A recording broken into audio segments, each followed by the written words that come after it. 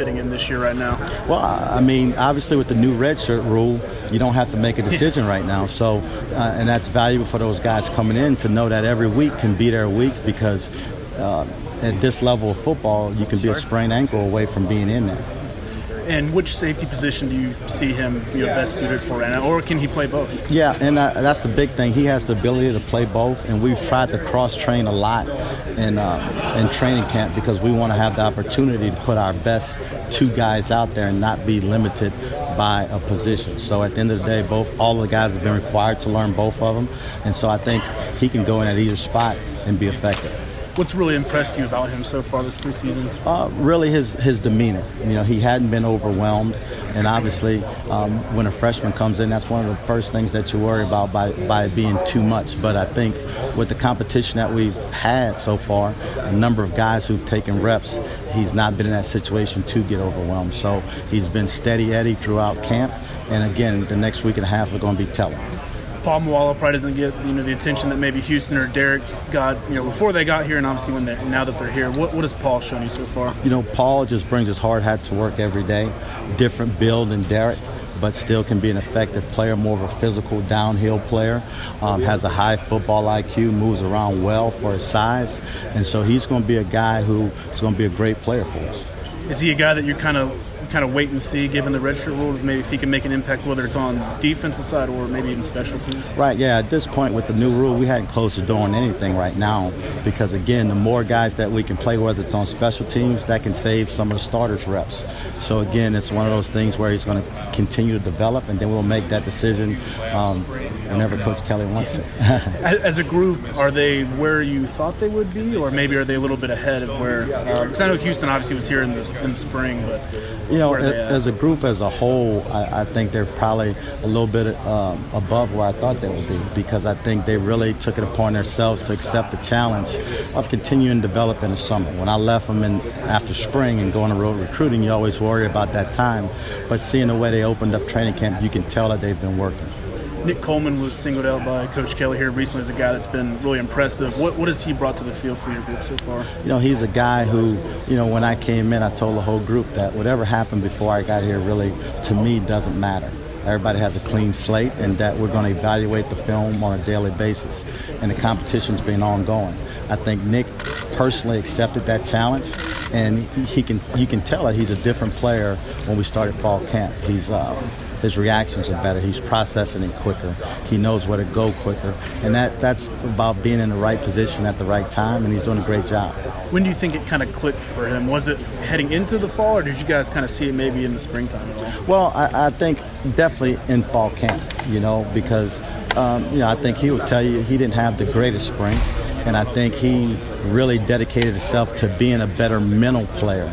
And then now it's showing up physically, and now he's in position to make some plays, and now he's getting that production that he wants to get. Can he do anything differently than maybe some of the other guys in the room that puts him in the spot he's in now? I think the biggest thing for Nick, if you just were combine testing, he would probably test the best of all the safeties.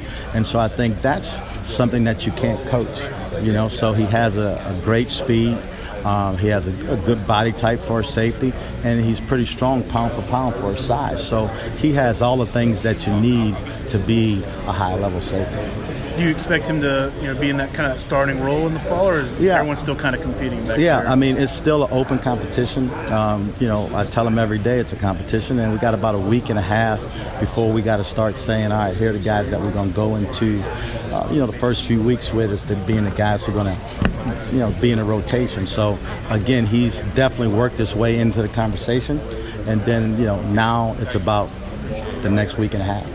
Thanks, Coach. Appreciate it. Mm-hmm. Coach, Tim O'Malley with Irish Illustrated. Good to meet you. We're probably going to get a couple repeats here, but it seems that for a guy making strides from the end of the year last year, or the spring to now, Nick Coleman has really seized it. What was about his off-season and camp so far that has pushed him kind of back into that role? Nick was a guy who, when you watched him, he always had the physical attributes that you look for in safety. He was fast, he's strong, he's explosive. But I think the biggest change that I've seen and we've seen since training camp is that he understands he's processing quicker. So he's getting himself to the right spot quicker. There's not hesitation. And so when you combine that with the athletic ability that he has, he's turned himself into a very productive player here, about, at least a little bit over halfway through camp.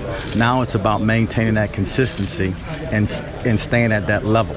And that's the next challenge for him. So really happy where he's at. But Nick took the challenge when we left here after spring to make himself a better player. So he put the work in, and now he's reaping the benefits of it, to be in the conversation, to be in the rotation when we get this thing kicked off. And having guys like, Gilman we've kind of seen him from spring to now. He's usually in there with the first unit. He's people speak highly of him.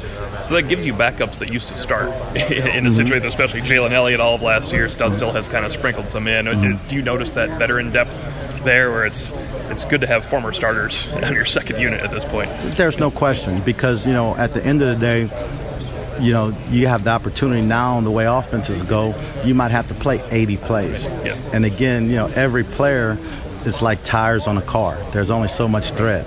So now if we can get 20 plays, 25, 30 plays out of 3 different guys, now they can be fresher, not only in that game at the present time, but also as we get late in the season where the plays don't add up on the guys. And then obviously when you're talking about the defensive back position in general, people forget about the special teams plays that get tacked on there. So that's where the younger guys can really take a little bit of load off some of those veterans. And, that's why Paul, Derek, and Houston are still in the mix. And with the new redshirt rule, you have the liberty of, making that decision later on. Yeah, I want to ask you about a couple of younger guys. Houston we saw, of course, in the spring, and he showed strides. I know he had a little bit of an injury to battle through here. How has he kind of fought through that? Because a guy that comes in early, he had a leg up on the other ones because he knows the defense going into the summer. There's no question, when you do get a mid-year guy, the first thing you tell him is, hey, January to June is going to be the hardest 6 months of your life. It is, because you have no idea what you're getting into.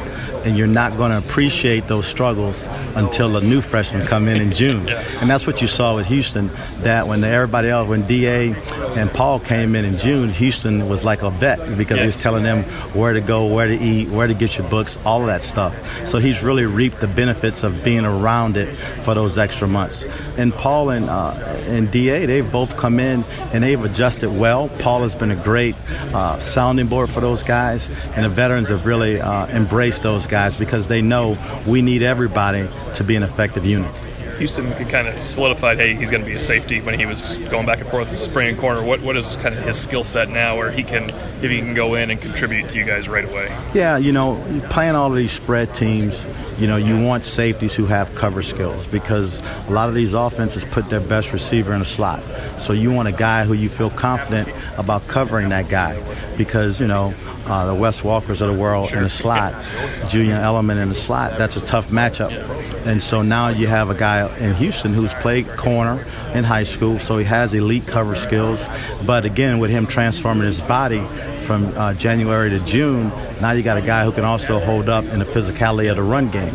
So he gives you the unique ability to play, both areas of the offense versus the run and the pass. Do people like Griffith and obviously a senior in Coleman, if he's not a starter, they almost give you the opportunity to play a dime, whereas Notre Dame's kind of been stuck in a nickel for a long time because there's not enough safeties that can bring a third safety in and play 6 defensive backs? Yeah, I think that's the struggle with a lot of defenses these days, is that it's hard to find that hybrid. Yeah. That guy who can be equally effective versus the run and the pass. And again, those body types, those skill sets are what you value, especially in recruiting, because you want to have the ability to keep those guys on the field, and you can just match with anything.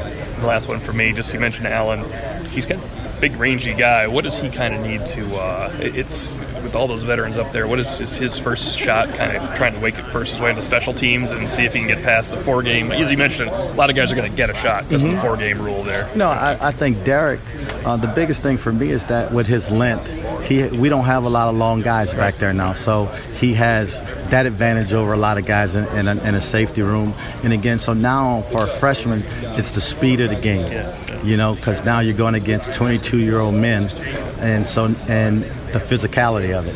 And I think the more he gets adjusted to that, the quicker he can get involved in a game situation. But with this new redshirt rule, we don't have to make that decision now. So it's full steam ahead. And we'll see at the end of the day how it's going to work out. Saying Miles Boykin's a little different than the guys he went against last year. Yeah, I would say so.